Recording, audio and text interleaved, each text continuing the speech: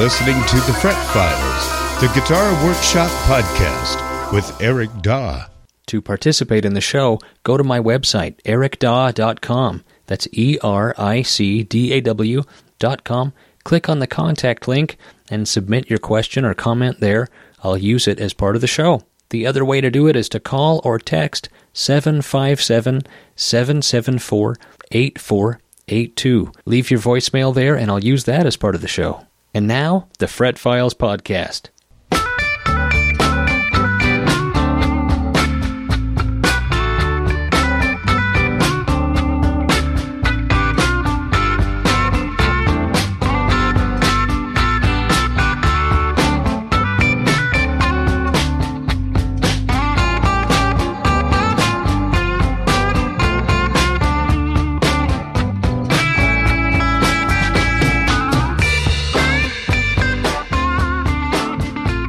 Yes, indeed. Welcome to the Fret Files podcast. My name is Eric Daw, your guitar engineer.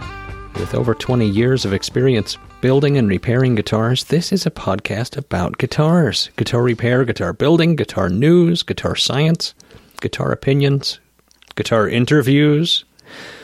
With me this evening is my lovely wife and co-host, Melissa. Every week we take your questions, I read them, and Eric tries to answer them. That's right. I've got a lot of fun things in the shop right now that I'm working on. A crazy Martin, a 70s Martin 12-string that somebody did a strange conversion to a 6-string on. Really? Yeah, they cut the headstock off and did a scarf joint and put on a new headstock, a 6-string headstock, right? That doesn't sound good. Well, it is what it is. Yeah. The problem with it is that scarf joint failed and the headstock came off. Oh. And so now I'm charged with the envious task of putting the headstock back on that thing. So are you going to leave it as a 6-string then? Yeah. You're going to have to? Oh, yeah. No, I'm going to use the same headstock that was there. Right.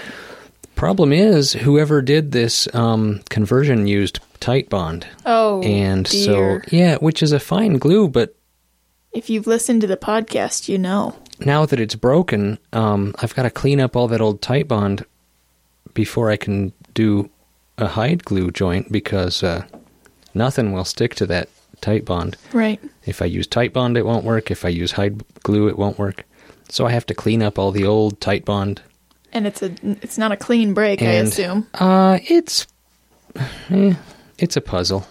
It's a puzzle. It's not a clean break. It'll be interesting. I've taken some before pictures. Cool. And I will take after pictures, but right now it's during. We'll take some during pictures. We're too. neither before nor after at this phase. Right now it's in the midst. Yeah, it's actually in the clamps. Oh, well, yeah. You should take pictures of that, too. Yeah, I cleaned up all the old glue, and it's going to take some creative work, too, because there's enough wood missing that I'm going to have to put in some, I'm going to have to splice in some new pieces there. Wow. Yeah.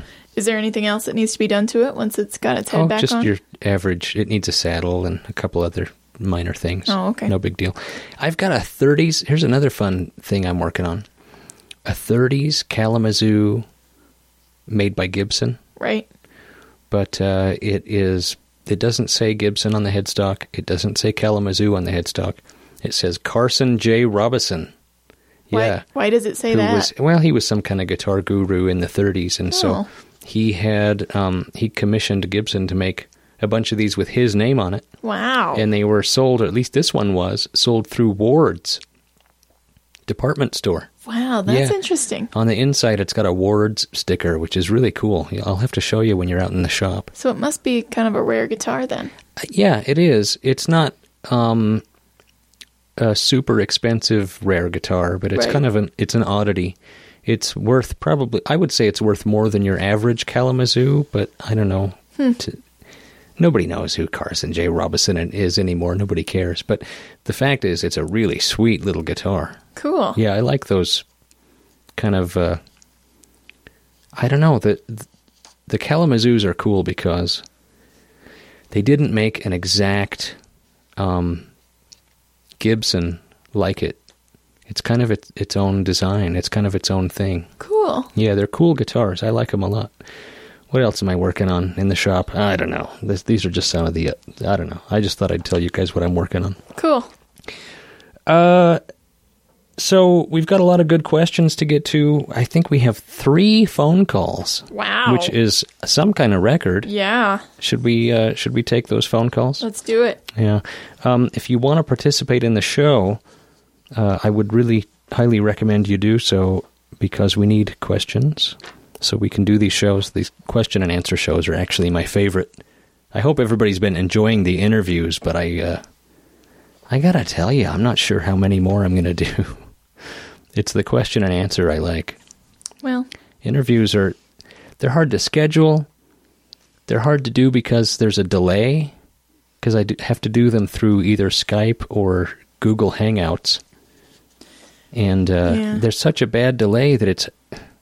I don't know if anyway, I won't get into it. If anybody has any solutions for over-the-internet interviewing techniques, let us know.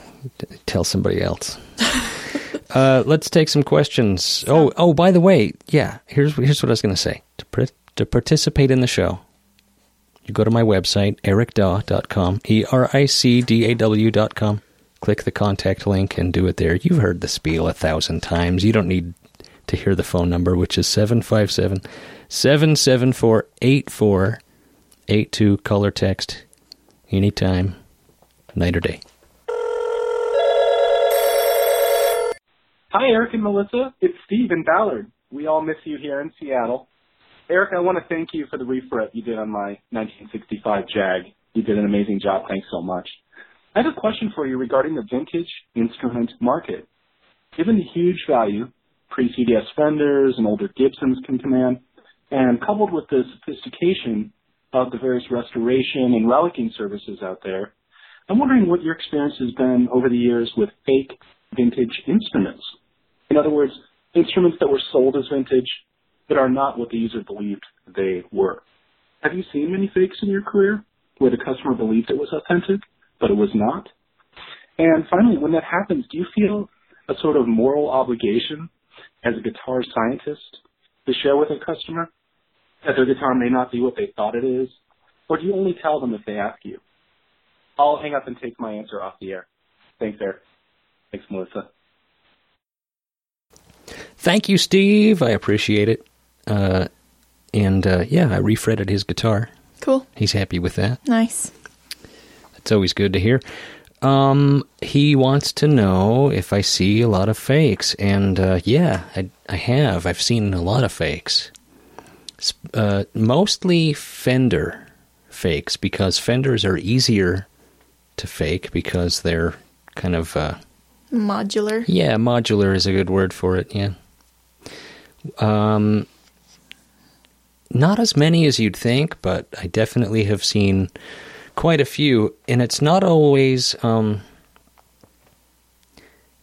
think sometimes people get a guitar that they really do believe is authentic, and they're not trying to fool anyone, but they got it from someone who was trying to fool them. Right. So they've been fooled, and I rarely, you don't ever catch someone red-handed with a fake that they're trying to pass off. At least that's never happened to me.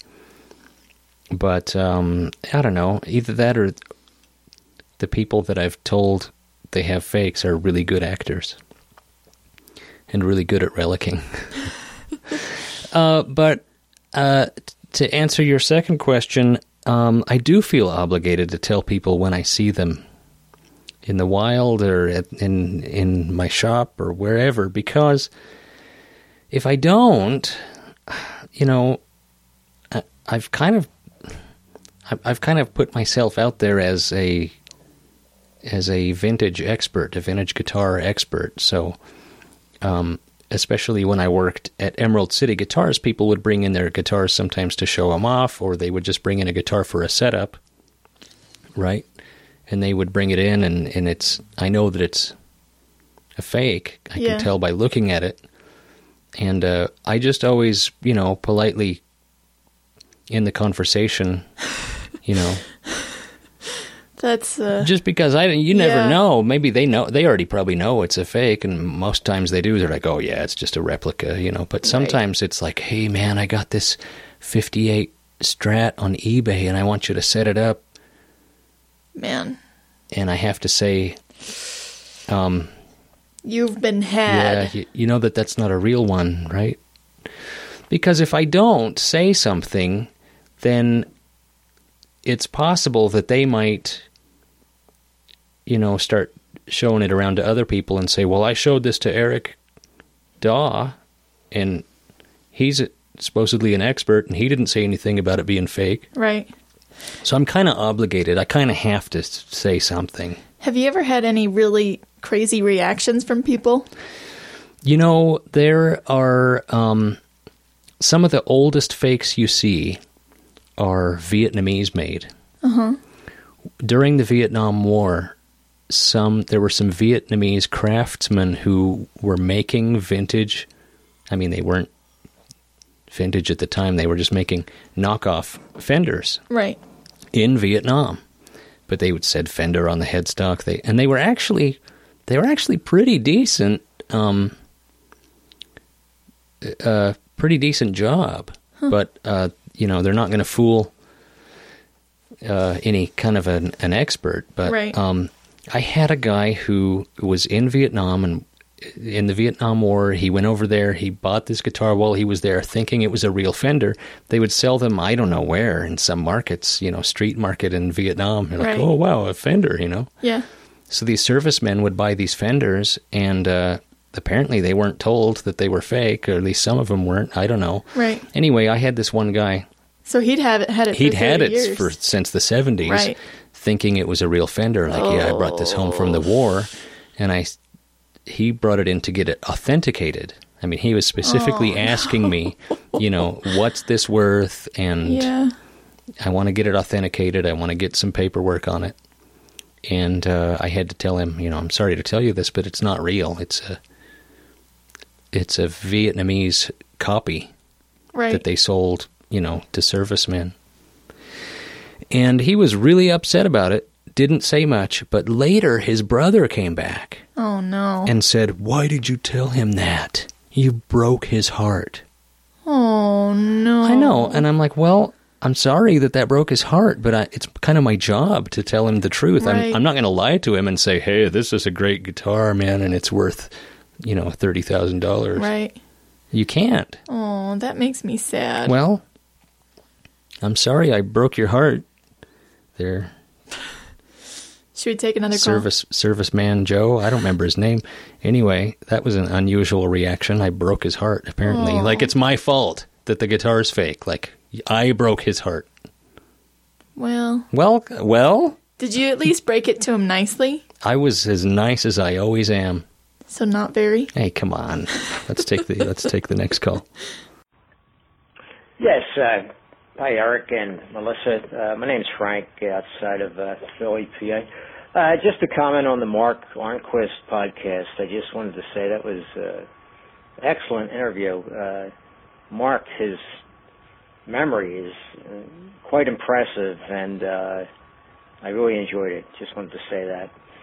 On a side note, I would just say that you as the interviewer, that was a little bit difficult, in my opinion, because it was hard for you to get any questions or comments in. But I guess that's just the way Mark's personality is. But it would be interesting to get a second part of that.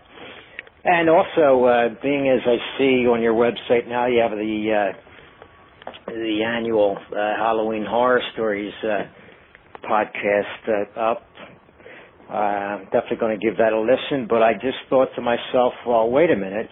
If you're having trouble getting stories, my idea is to, as you're interviewing these people throughout the year, get a few horror stories from them, because I'm sure they have plenty, and just save those horror stories for the annual Horror Stories podcast.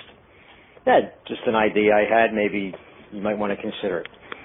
Anyway, thanks again. I enjoyed the last episode, and hello from southeastern Pennsylvania. You're living in your own private Idaho. Take care now. Thank you, Frank. Thanks for the question and the comments there. Yeah, you know, I'm glad that somebody noticed, probably everybody, it's painfully obvious, noticed that it was hard for me to do the last few interviews. Yeah. I don't know if it's their personalities as much as it was the delay. I'm interviewing these, I don't want to say how old they are, I don't want to guess, but older than me, guys that don't have Skype, and Skype is a little bit better as far as the latency goes. Right. I had to do it through Google Voice, through their cell phone. Oh. And there's an inherent delay in the cell phone anyway, and then it has to go through some kind of internet, God knows what, relay system. It's like a 3-second delay. Probably, at least. And so Wow. It might be their personalities, but it's also, actually it is somewhat their person. I know Mark, and that's kind of his personality. But it was also, mostly it was the delay. It was very difficult to, I'll just level with you, just to be honest with you, that the Mark Arnquist episode was pretty heavily edited. Aww. I had to edit out. Well, because we kept talking over each other. I kept trying to ask him questions, and he wasn't hearing me. Right. And so we're both talking at the same time, and I just edited all of that out. So, but it worked great, and Yeah. it's It was a a good great interview. interview. Yeah. Mark's a fascinating guy. He's a great guy. And your other suggestion, as far as getting horror stories when I do these interviews, I've thought of that before, and thanks for mentioning that. I think that that's a good idea, and I should do that. The few times that I've tried, I've ran into problems where one guy explained to me, he doesn't want to be associated with a horror story. Like, Right. I do professional repairs. I'm not going to tell you, I have some horror stories, but I don't want it to sound like, Right. bring your guitar to me for a horror story. Right. Yeah, But that, I guess. I guess you can have that opinion, but I'm just trying to get, just tell me about the worst repair that you've ever had to do and what a good job you did. Right. It doesn't have to be that you messed something up. Right. In fact, hopefully it's not that you messed something up. Anyway, I've had a few guys tell me that, actually, that they, I don't really want to, Yeah. Well, it's worth participate in asking, that. though. It is worth asking, but then It's a fun thing to do. then it's more editing for me, and I have to save the. What are it's you, a good lazy? suggestion. Yes, it's a good suggestion, Frank, and it has crossed my mind before, and I should do that because, we were a little low on horror stories this year. I had to actually solicit a few to get it going. So, was that all he asked? I think that was it, so. right? Yep. Yeah. Frank, thank you, sir, and thanks for listening. Hello, this is Joe from Virginia, just calling in to the podcast. Love the show. Thank you for all your information. You two do a great job. I have 2 questions, please. First one is, I have a standard guitar that's tuned to the standard E tuning, and I wanted it to drop the tuning to drop C. I was wondering what all setup would I need to do that. And also, I have a guitar where the low string will not intonate, and I have it dialed back as much as I can go. The guitar is set up, the neck's, straight, and all that, but I don't know what else to do. So anyway, I would appreciate any help. Thanks. Bye. Right on. Thank you for the question. On your last question, since it's fresh in my mind, your low string that won't intonate, a few things come to mind.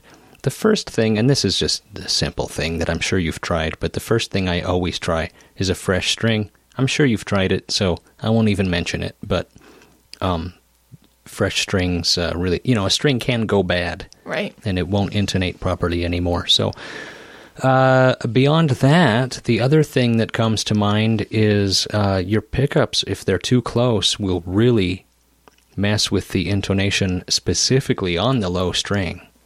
So see if your pickups are sitting too close to the strings. The magnet will actually interfere with the string, the way the string vibrates, and create weird artificial out-of-tune overtones, and that could be a possibility.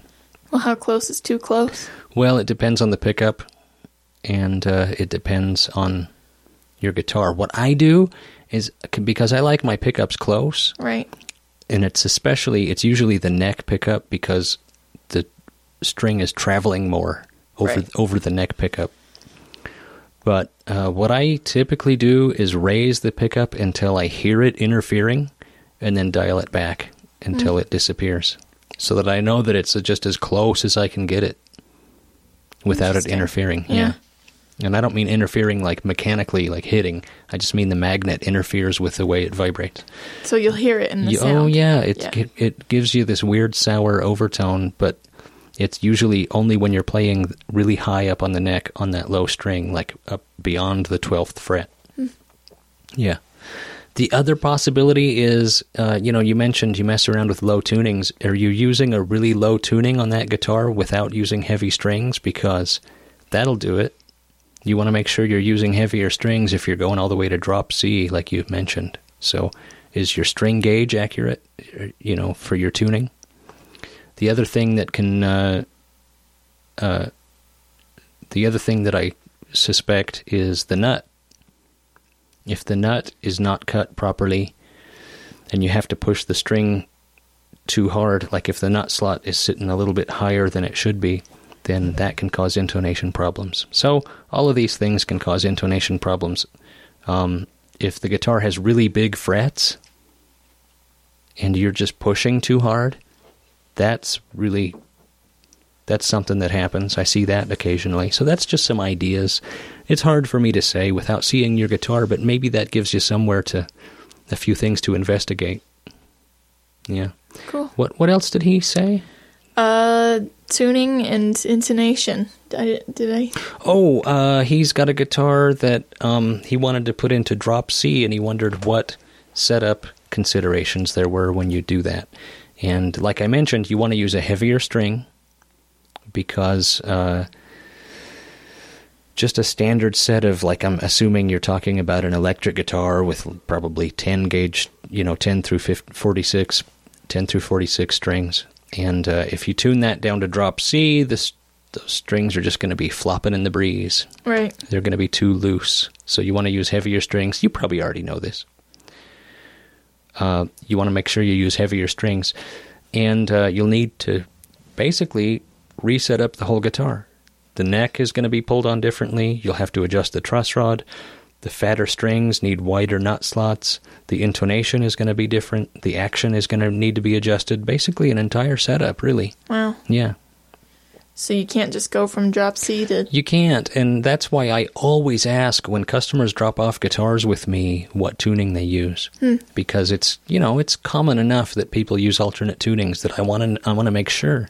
I always ask what gauge string and what tuning, because those are really, really important parts of a setup. I learned my lesson because it happened a few times years ago. I set up a guitar for a few people and they came back complaining it's not set up properly, and I picked it up and it's in a really low tuning. And I said, well, we didn't set it up for your tuning. Is this the tuning you're trying to use? Yeah. So, you have to make sure you're setting your guitar up for the tuning you're using. The tuning you're using. I'm rhyming. You're a poet. Yeah. Let's take some questions, shall we? Sounds good. Letters. We get letters. We get stacks and stacks of letters. Hi, Eric and Mel. Congratulations on the move and striking out on your own. A few questions for the show. Well, number 1, what's your take on multi-scale or fanned fret guitars? Number 2, have you heard much about the Falcate bracing system for acoustic guitars? It's got quite a following in Australia and is very highly regarded. Would love to hear your opinion. Cheers, Jim. Thanks, Jim. I've looked up the Falcate bracing system because I got to be honest with you, I didn't know about it.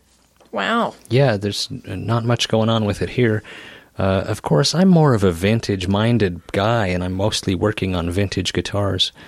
Not always, but so I really don't know about your newfangled Falcate bracing.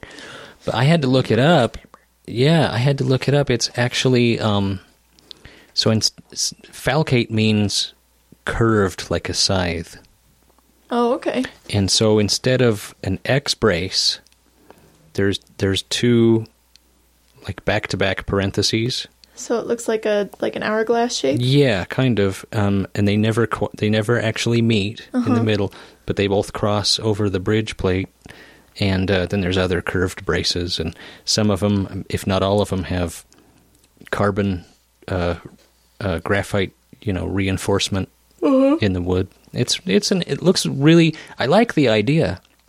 It looks really interesting. I would love to hear one. Other than I looked up some sound clips on YouTube, which never really does anything any justice. But is it for tone or is it for more stability? Stability, tone. It's just another design. It's just another design, and I really, I don't have any experience with it. I haven't heard it firsthand, but I'd love to, and I wouldn't be surprised if we don't see more of it, because to me it looks like a really brilliant idea, and it looks like a really good idea. So cool. If it is what it purports to be, I think we'll hear more about it in the future.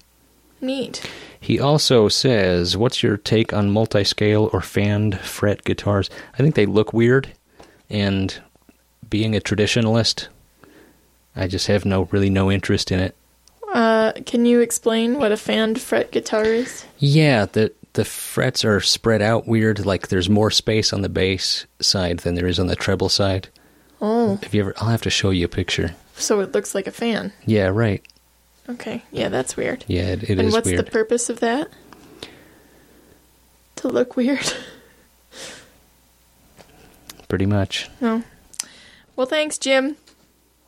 Eric and Melissa, I heard your opinion about not using steel wool to polish frets. I have used steel wool up to this point. Can you please go more in depth about your Dremel tool procedure? What speed on the Dremel? What polishing wheel do you use? What do you use to protect the fretboard, tape, or the Stumac metal things?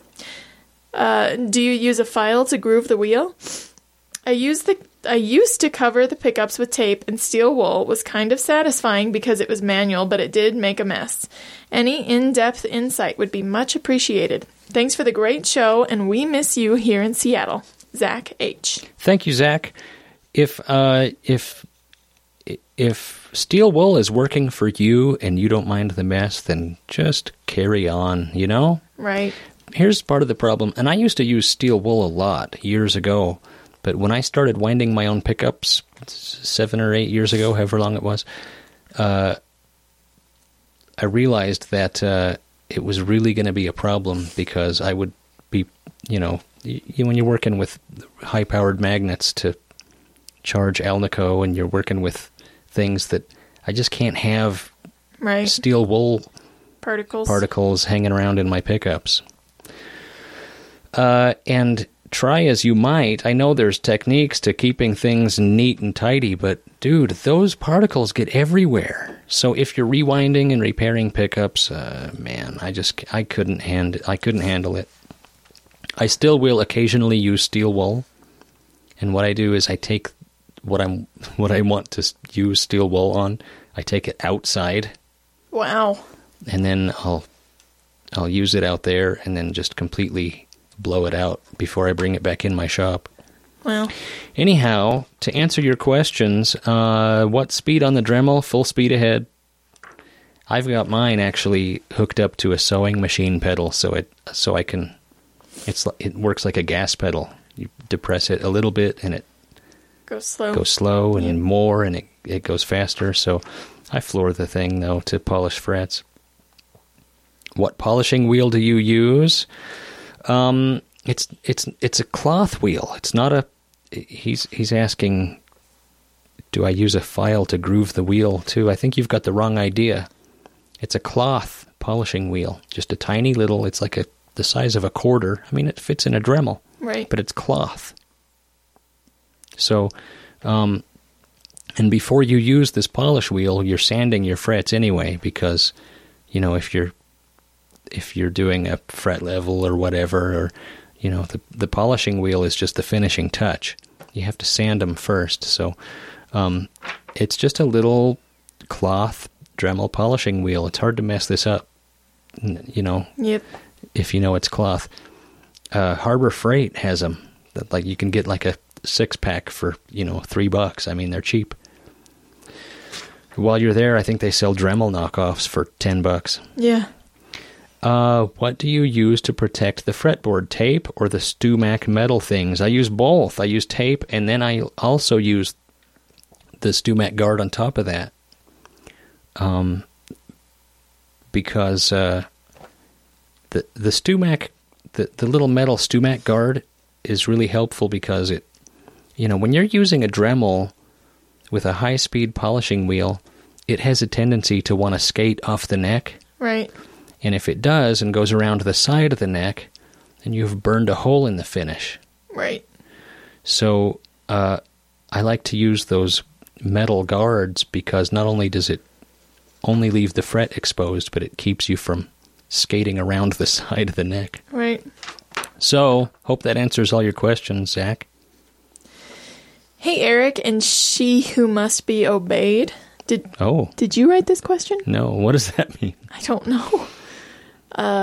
This is my third question. I asked about shipping hollow body instruments. Here is my question. Is deer antler suitable for a nut? Thanks, Mark. I've never used it. And so I did what I always do when I don't know what I'm talking about, and I went to the computer and Googled it. So it appears that some people have used it with some success. It has a different look, and it tends to be a little softer than bone. It's more porous is the thing. So, right. But it does absolutely work. Will you like it? I don't know. And I've never tried it, so I can't really tell you how it sounds or what it's going to do for you, but is it possible? Absolutely. Is it suitable? I think so. It's probably, you know, an upgrade from plastic. I'd rather have an antler nut than plastic, for sure. Well, if you try it, to give us some feedback. Yeah, let us know. We want to know. Absolutely. Thanks, Mark. Hey, Eric. I hope you and your family are well and prospering in your new home. We are. Thank you. I have an idea and suggestion for an interview for the podcast. A discussion with a guitar tech for a major touring band of your choice about what he or she does. Mm-hmm. The routine for preparing for a show, the things that can and do go wrong, the types of guitars that get taken out for the rough and tumble of the road, whether a lot of changes are for visual effect or truly support the sound, how amplifier selections comes into a large stadium setting, etc. I know Jay could hook you up with someone who would fit the bill. That's my former employer, right. Jay Boone at Emerald City Guitars. You may have already done this, but if not, it could be interesting. All the best, and thanks to you and Melissa for the podcast. Cheers, Clyde. That's my buddy Clyde. He's, have you met Clyde? I know you have. Yeah, you've met him. Yeah. Anyhow, that's a great suggestion. And I think that this is why I wanted to include it in the podcast, even though it's not really something that I'm going to, it's not a question per se. Right. But I wanted to put it out there. I'm sure that somewhere out there, one of you guys is a road tech. And if that's you, contact me, and I'd love to interview you for the show. That sounds really interesting, because it's kind of a different beast than it's what a little you're doing. Different. Yeah, it is a little different, because it's not going to be, they're not doing neck resets backstage there. Right. Right. So yeah, no, I'd love to interview a road tech. So if you're a road tech, reach out to me. Go to ericdaw.com and send me an email. Yeah. Cool. Thanks, Clyde. Thank you, Clyde. Do you offer roasted necks or bodies as an option on your custom guitars? What are the benefits in your opinion? How much would it add to your build price? Thanks, Craig. Thank you, Craig. I do offer roasted necks, and I think it adds $100 is all not a big deal. And the benefits, in my opinion, well, it has a nice look, I think. It kind of gives it a cool golden hue. Yeah. And the other benefits are that it supposedly it tempers the wood and makes it a little more stable, less prone to warping, and yeah, it just makes it more stable. Cool. Yeah, it's a good option. I don't know. It does really darken the maple, though. It really gives it a golden brown look. You've done a couple before, right? I've done several. Yeah, I've done a few. Absolutely. Cool. I don't roast them myself. I have them roasted. I got a roaster. I got a guy, a roasting guy. Can you do the marshmallows for me? Yeah, I can roast your marshmallow. $100 a marshmallow. Oh. Yeah. A basic question for you, or is it? What exactly is inside a capacitor? What is going on inside there to facilitate a change in tone in a guitar circuit? Nate, I love your question. It's so great. It's so great. It's such a great question. And it's so great that we're going to use it as a cliffhanger. We're going to do a commercial. We're going to answer it when we come back from the commercial after this. Hey everyone, it's Melissa. As many of you may know, I make tooled leather guitar straps. Each strap is cut, carved, stamped, dyed, and finished by hand. My straps are made to last a lifetime. Visit melcoleather.com to check out my designs or contact me with your custom order. Contact me through my Etsy site or melcoleather@gmail.com. Podcast listeners will receive 15% off their order on Etsy when they use code FretFiles at checkout. melcoleather.com. MELCO leather.com. Hey, this is Darren Jones from Jones & Fisher.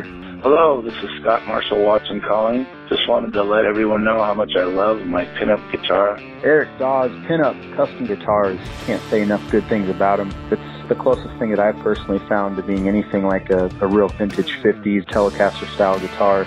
My name is Jay Boone. I am an owner of 2 pinup guitars. Eric makes guitars that remind me of the real vintage style guitars, and that's what appeals to me. It makes me personally a better player. A very vintage sounding instrument, very light and resonant. And I use it all the time. I play with it regularly. I love the feel of the neck. It's a fat 50 style neck. This is Joshua Joel here. This guitar makes all other guitars that I've owned personally feel like toys in comparison. I love the guitar. It's my main rig when I'm out on the road. I ended up buying 2 of them, and I use them both on a regular basis. I'll tell you what, if I had the money, I'd own 10 of them. Thank you, Eric. I appreciate the eagle eye for quality and attention to detail. I'm a big fan. Way to go, Eric. Great job, Eric. I really appreciate it. Check one out for yourself. So Nate wants to know here. Nate asks, what exactly is inside a capacitor? What is going on in there to facilitate a change in tone in a guitar circuit? That's from Nate. Nate, I love your question. It's just, it's something that I was just so fascinated with electronics before I understood what really was going on with resistors and capacitors. And, when I was a kid, I used to open up radios and look at all the parts. It seems like magic. It does seem like magic. And when you're a kid, you see all the parts and you're like, what is that, a chiclet? What is that, a Tootsie Roll? Yeah. Looks like little bits of candy in there. It's cool. So what is it? What's in there? What's inside a capacitor is basically 2 conductors that never touch. But they're very, very close together. And so certain frequencies are able to cross the barrier. So like 2 wires in there? So imagine like 2 sheets of aluminum foil. That's too hard. Okay, imagine... Okay, 2 sheets. Okay, I've got aluminum foil. Okay. Imagine 2 sheets of aluminum foil with a sheet of wax paper in between. Okay. That's so long. So they never touch. There's wax paper in between them. They're very close together. Okay. And then, a conductor attached to each sheet of aluminum foil. And they're rolled up? Well, that's in a capacitor. It would have to be rolled up to fit inside the capacitor. I see. Yeah. Interesting. I know, and they say what a capacitor does. This is the actual definition of a capacitor, is that it stores energy. which I don't fully understand, and Yeah. nobody really does. You know, you have to remember, when we're talking about things like electronics, It's still a theory. it's still a theory. We don't fully understand. Especially me. I don't fully know. I feel like I have a pretty good grasp on it, but there's a magic element to it for sure, in my opinion. So a capacitor is this little candy-looking thing with two wires sticking out. So Mm-hmm. one of those wires is hooked up to one of the coiled-up conductors, and the other wire is hooked up to the other coiled-up conductor? Yes. Okay. And they never actually They never touch. touch. So, But they're so close together they're sending- that these electrons are able to make the leap back and Wow. forth. But it's only certain frequencies, right? And so depending on, and it's measured in farads, Okay. like Faraday. Uh-huh. It's measured in farads. That's the unit of measurement. But a Right. farad is huge, so they use microfarads and nanofarads and picofarads. So why didn't they just make a nanofarad? Because farad? when they discover, when Yeah. I'm not going to get into All it, right. but Sorry. that's just the unit of measurement that they set out Okay. with at the beginning, and now we're down to picofarads and such. Interesting. Nanofarads. But yeah, that's basically what a capacitor is, but it doesn't really tell you, or does it, what it's doing in a guitar. Yeah, how does it change the tone? It only lets, in the case of a tone control in a guitar, it's only letting the high frequencies through, and then it sends them to ground, so they don't actually make it to your amp. Interesting. Only the bass frequencies are allowed to carry on to your amp. So that makes sense to you? Yeah. Awesome. It kind of blows me because that is so abstract to me. Like, how could anybody ever invent that? I know. It's really amazing, isn't it? Yeah, that's really awesome. Anyway, thanks for the awesome question, Nate. Thank you, Nate. Hi, Eric and Melissa. Thanks for the great podcast. You make my daily commute almost bearable. Sweet. I own a Martin D18 from around 2011. I am the only owner, and I have always kept the guitar in its case and always with the sound hole humidification during our dry Canadian winters. Mm-hmm. Recently, as I was holding the guitar at an angle to the light, I noticed that there are hairline finish cracks running out from each corner of the bridge. A single crack runs from each corner for about 1 to 1.5 inches. And generally in the same direction as the grain. However, they do not appear to be following the grain per se, and appear to be cracks in the finish only. As I do some research, it sounds like this is a common problem with modern Martins. Most of the theories I have read suggest that Martin leaves rounded corners when they route away the finish to attach the bridge, meaning that the bridge is overlapping the finish in the corners a little bit. The theory goes that the torquing of the bridge causes it to put pressure on the finish in these corners, causing a finish crack. Some people suggest that you should scribe around the bridge to make a break between the finish under the bridge and the surrounding finish. Although I have no trouble believing that the finish cracking is due to the twisting caused by the bridge, I have a hard time believing that that scribing around the bridge would help relieve that pressure in any meaningful way, especially now that the cracks have started. Plus, I don't want to go at the top of my guitar with a knife if I can help it. I don't blame you. Some suggest sending guitars with this problem back to Martin for a refinish, but that does not sound very appealing to me either.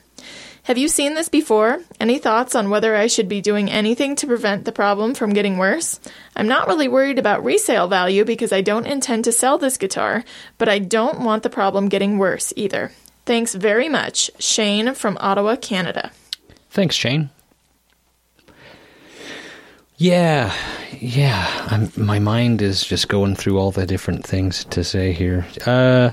Okay, so it's a common thing, and it's if it's truly just in the finish, honestly, I wouldn't worry about it. A finish crack on a Martin is just going to happen. You know, they paint those with lacquer, and lacquer cracks. And lacquer tends to crack where it's under stress, especially. You know, so that's just a good spot for the lacquer cracks to start. In 20 years, that whole guitar is going to be full of lacquer cracks. Right. That's just how it is. So that's my opinion. Anyway, he says that he's heard that you should scribe around the bridge. Well, you could. Once the cracks are there, it doesn't do anything to stop that from growing. And I scribe around the bridge with a blade when I'm preparing to remove the bridge. So it's not like it's not a terrible thing to do to your guitar. Sometimes it's necessary, but I've never thought about it in order to keep it from cracking, or in the lacquer. Right. Right. So anyhow, yeah, it's kind of a normal thing, and it's going to be. There's just nothing you can do about it, And if you refinish it, you're just gonna get lacquer cracks eventually again. You can't refinish it every time you get lacquer cracks. Right. Lacquer cracks just don't bother me on a guitar at all. Just not at all.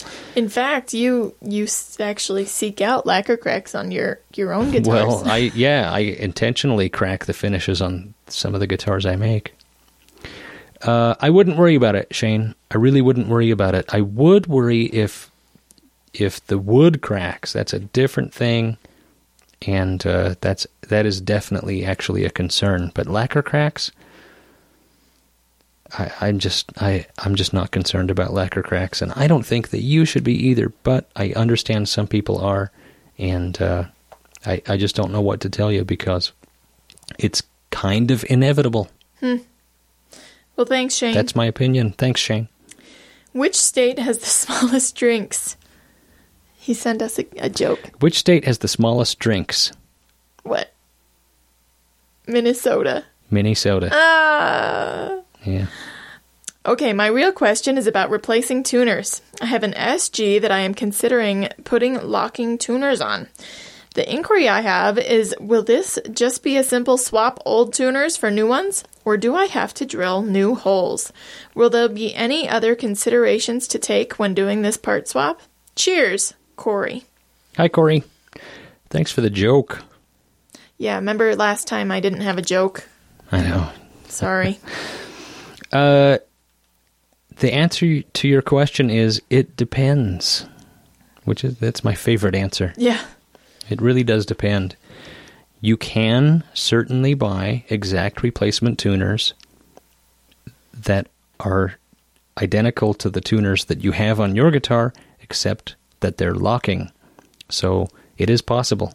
It's also possible to buy ones that you'll have to re-drill new mounting holes. It's possible that you might have to ream the actual hole in the headstock larger so that the tuner fits through the hole. So it really depends on, he didn't mention what tuners he has. It's just an SG, but they come with varying tuners. Right. So it depends on what tuners you have and what tuners you buy. So do your research. If you just want it to be a simple swap, it can be done, but you have to make sure you're getting the right ones. Thanks, Corey. You recently discussed guitar wall hangers and the possibility of the foam or rubber type material having adverse reaction to the guitar finish. I have made a guitar stand where the guitar rests on leather. Does leather behave nicely with guitar finishes? Thanks. And remember, be careful out there. Crash. Thanks, Crash. In my experience, it does. Leather does play well with guitar finishes from what I've seen. So, but I've never had a stand with leather, and I don't know for certain, so I can't really tell you with absolute certainty that the leather will play nice with the finish over time. But leather does have dyes in it that, depending on, if it's just a natural undyed veg tan leather, it's probably going to be fine. But if it's, dyed black or something like that, it is possible for those dyes to leach out into your finish, especially if it's a lacquer finish. If it's a polyurethane finish, that stuff's impervious. nothing's gonna. Wow. unless you have a guitar stand made out of paint stripper, it's probably gonna be fine. I just invented that guitar stand. Yeah, made from paint stripper. Yeah. They're going on sale. You wouldn't think that it'd be a good idea, but yeah. Anyway. Crash, thanks for your question. That does it for this episode of the Fret Files podcast. Thanks for listening. Thanks for participating. And I really appreciate everybody out there. And if you need guitar help, I'm your guy. Let me know. Go to ericdaw.com. Participate in the show. Click the contact link and send me a question or comment there. Or you can call or text 757-774-8482. Say goodbye, Melissa. Don't sweat the lacquer cracks. That's right. That's words of wisdom from my wife. See you later, everybody.